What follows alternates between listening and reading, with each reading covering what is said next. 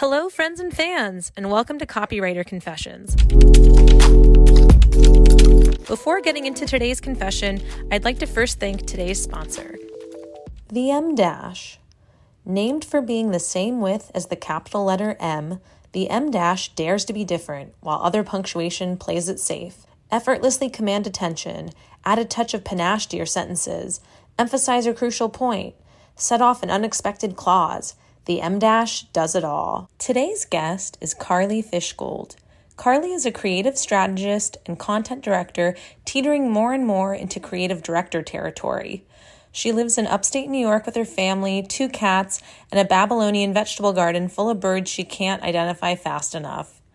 Welcome, Carlie. Hey, Carlie. Hello. Nice to be with you. Now, we've actually worked together a couple of different times, so I am very curious to hear, what is your copywriter confession? So my copywriter confession is I still get imposter syndrome. So for this topic of imposter syndrome, I think it is super relevant to first ask, how did you get into copywriting? I was a journalist for a couple years, and for Guernica magazine, which is an arts and cultural magazine, I interviewed the poet Eileen Miles. And towards the end of our conversation, Eileen gave me really stark advice of just keep writing, like no matter what it takes. Take any job that lets you keep writing. So I took the advice, and that led me a few weeks later to a copywriting interview at an agency, and I found myself in the agency world as a copywriter. And so when or how does your imposter syndrome appear? Oh, so imposter syndrome is like a ghost, or it's almost like grief. Like you never know when it's going to sneak up on you. And I think there's a variety of causes, and I'm sure it's different for everybody. But for me, it's usually one of 3 things: entering a new workflow, not being sure of how things work, encountering rigidity in a team, or there's moving targets. And, in this industry, everything is always a moving target, especially when you're doing strategy. So how do you avoid imposter syndrome? Do you have any strategies or any advice for those who are struggling with imposter syndrome? So this I actually worked with a career coach on: asking smart questions and getting clarity as soon as possible. Letting people know that hey, I'm not really so sure about this, or this is not how I work best. Is there someone I can partner with? Be transparent when things don't feel right. Work from what you know. So the more I practice that, the less I encounter the kind of anxiety that really produces imposter syndrome.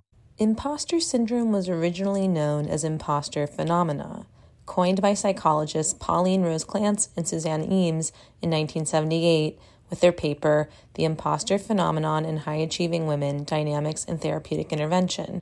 Since then, research has shown white women and women of color are at greater risk of experiencing imposter syndrome. In fact, nearly twice as many more women suffer very frequently or always from imposter syndrome than men. But why does this imposter syndrome exist in the first place? In 2021, the Harvard Business Review published an article, Stop Telling Women They Have Imposter Syndrome. It explores how the workplace fosters and exacerbates imposter syndrome in women. As the article states, we often falsely equate confidence, most often the type demonstrated by white male leaders, with competence and leadership. Employees who can't or won't conform to male-biased social styles are told they have imposter syndrome. The same systems that reward confidence in male leaders, even if they're incompetent, punish white women for lacking confidence, punish women of color for showing too much of it, and punish all women for demonstrating it in a way that's deemed unacceptable. These biases stem from narrow definitions of acceptable behavior drawn from white male models of leadership. The answer to overcoming imposter syndrome is not to fix individuals,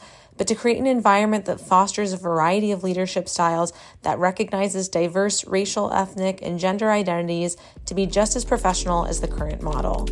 That's it for today's episode. You can check out the show notes for links to the articles and stats I mentioned. If you'd like to become a sponsor of the Copywriter Confessions podcast, email sponsors@copyconfessions.com. If you have a copywriter confession you'd like to share on the podcast, email me, Janet, at copyconfessions.com. And lastly, if you'd like to receive copywriting career advice, email hello@copyconfessions.com.